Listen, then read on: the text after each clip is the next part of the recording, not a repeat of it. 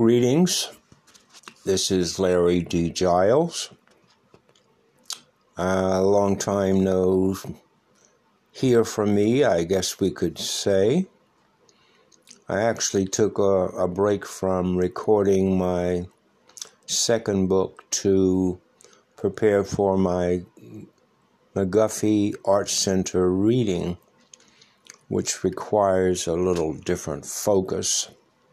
My focus was on not so much creating, but reading and practicing for that event, which now that it's passed, I feel like I need to get back to my center. My center more so is not so much reading what I've written as creating something new.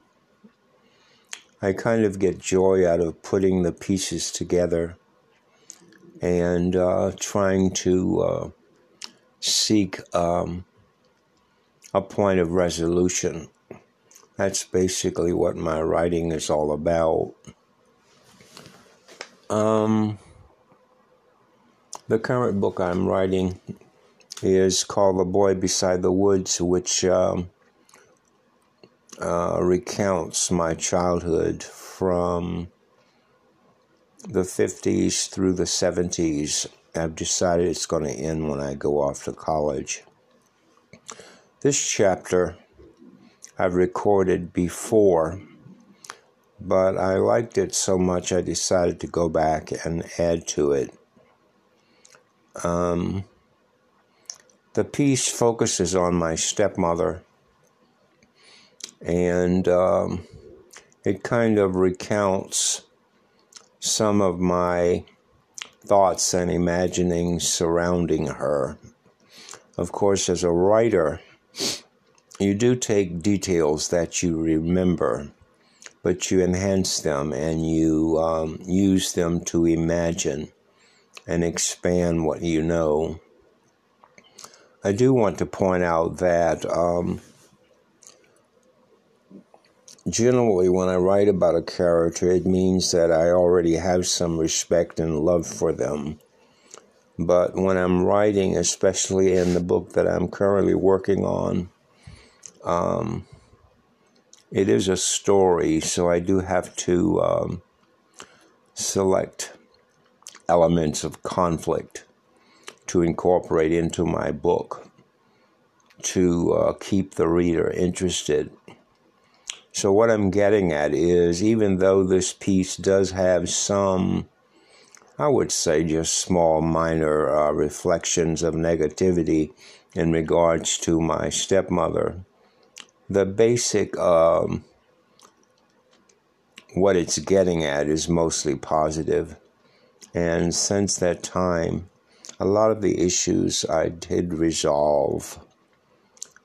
In fact, my stepmother, as I think about her in the long run, was one of the more colorful female characters from my childhood, even as charming or more charming than my mother herself. This piece, called The SuPeRsTiTiOn, from The Boy Beside the Woods. One of the first things I may have been aware of as a child was that people and places can be strange. They may have strange faces, and the faces may exist in strange houses along strange roads. People might even have strange beliefs and customs.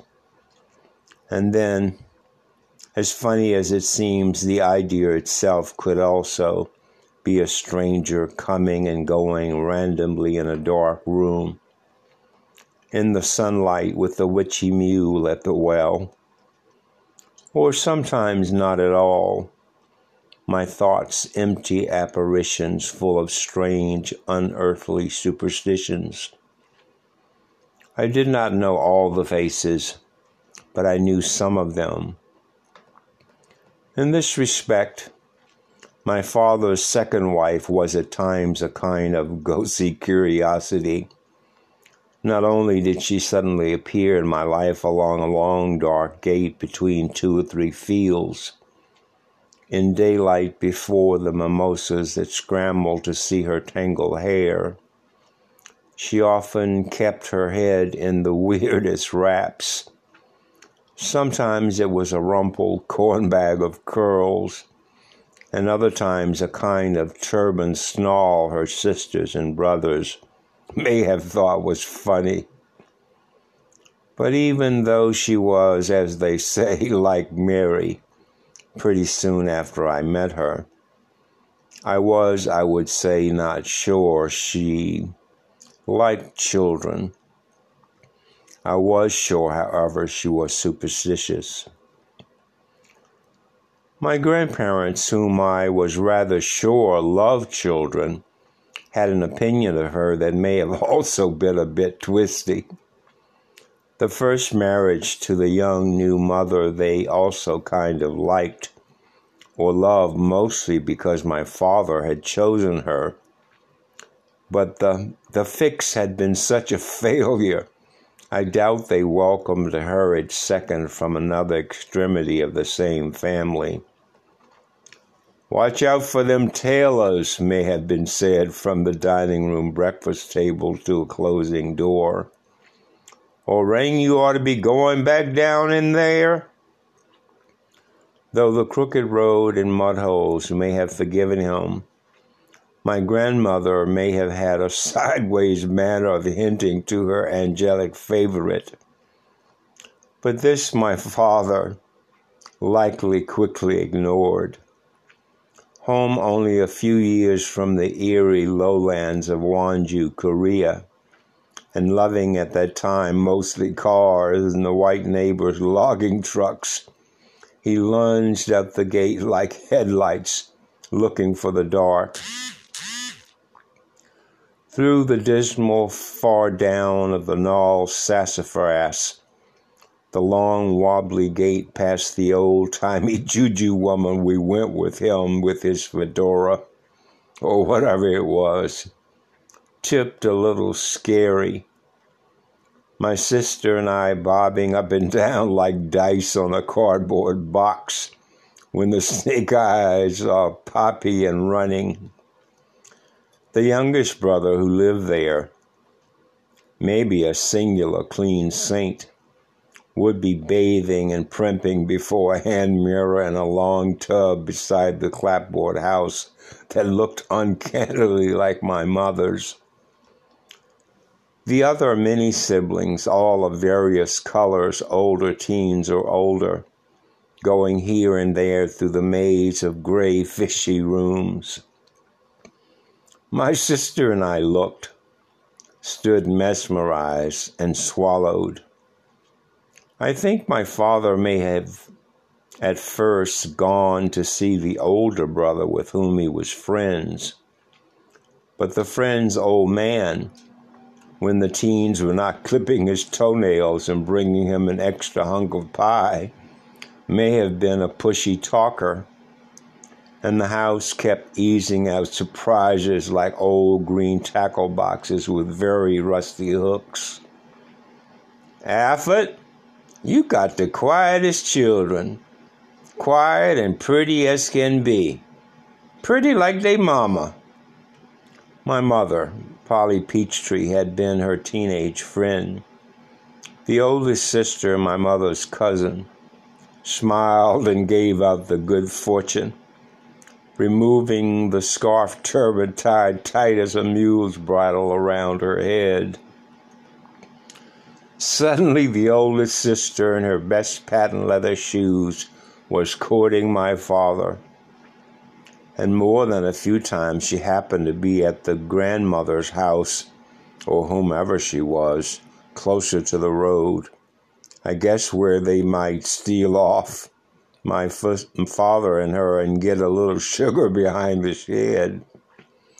There where the porch light stayed on at least till way past midnight, when everything was free to do as it pleased.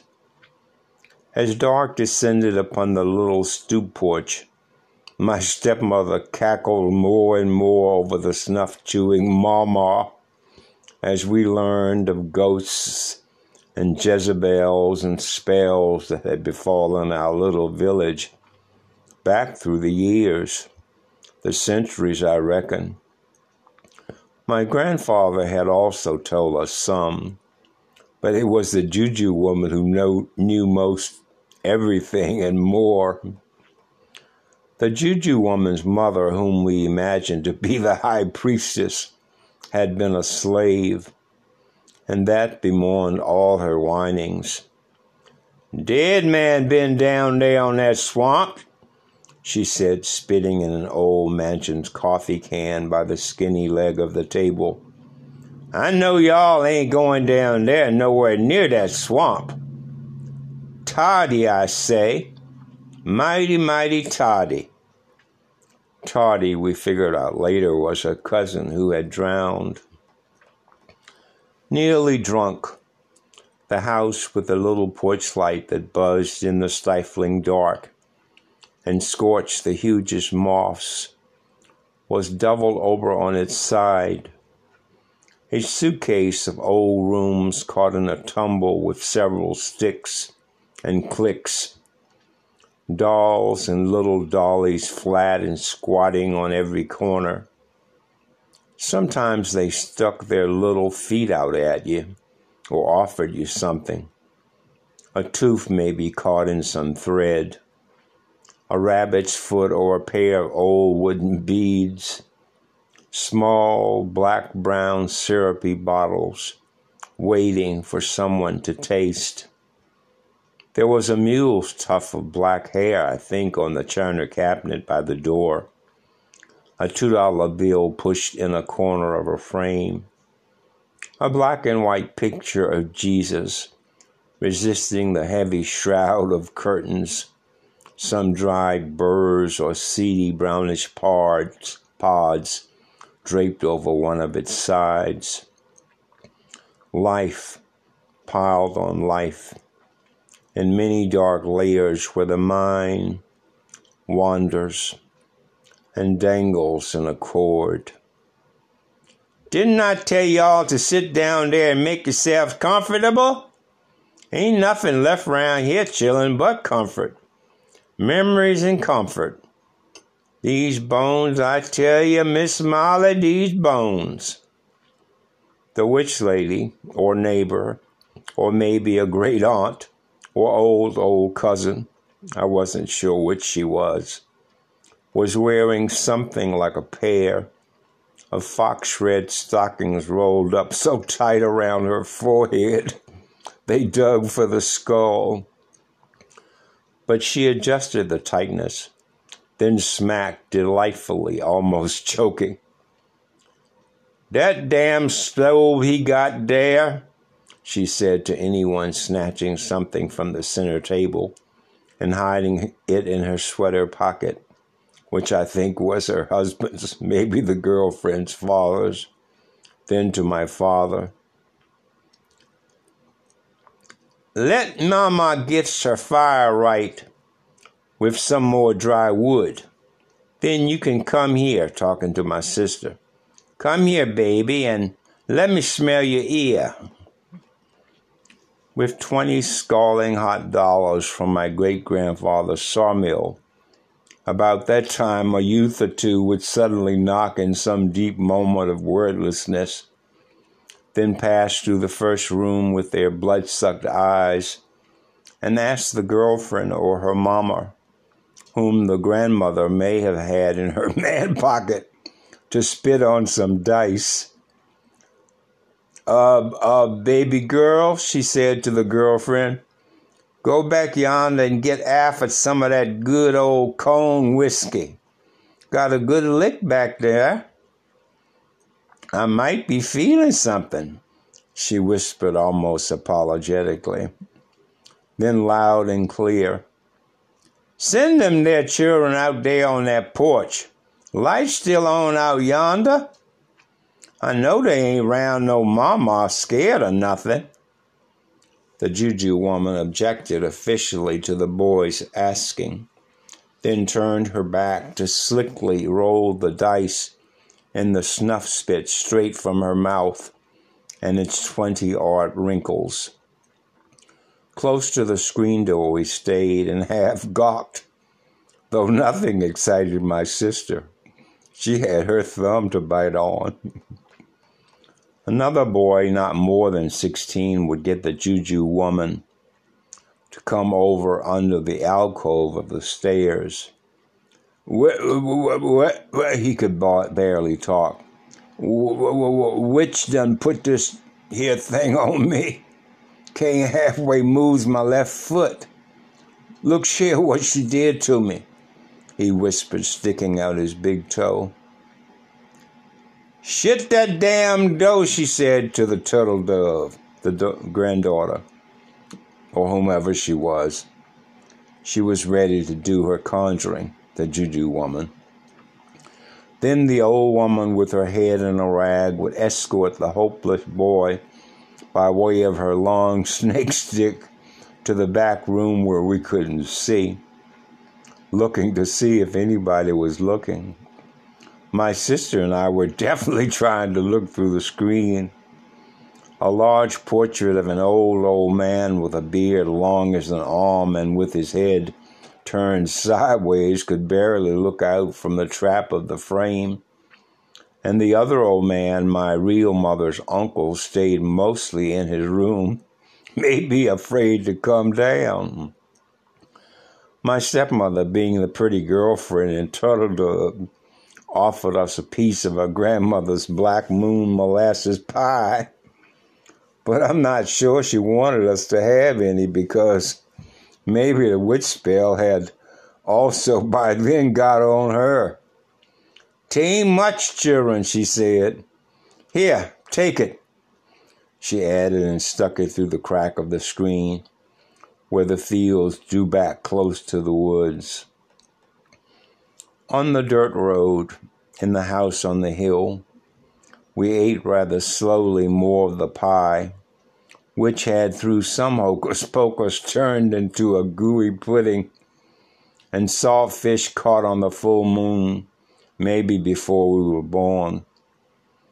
"Alfred," the newlywed said, tightening the large tin lid, "them fish has got to stay in there for 3 more weeks, I tells you, till they gets the whammy on them." She only said that if she thought maybe she would cook. "Stay from that window," she jumped, talking to us, "'cause when the curtain fall back like that, my grandmama Howe say something bad gonna happen to y'all." Something had already happened. My sister took out her shriveled thumb, putting it in again. She may have thought our mama was already gone, and with new children who were not us, and our home on the dirt road was no longer home. My little sister, maybe under a spell, may have also barely remembered our new mother's little carefully laid hints that our mother acted too crazy to have been her friend, which slowly grew into my sister, me, and my father all being intolerably queer.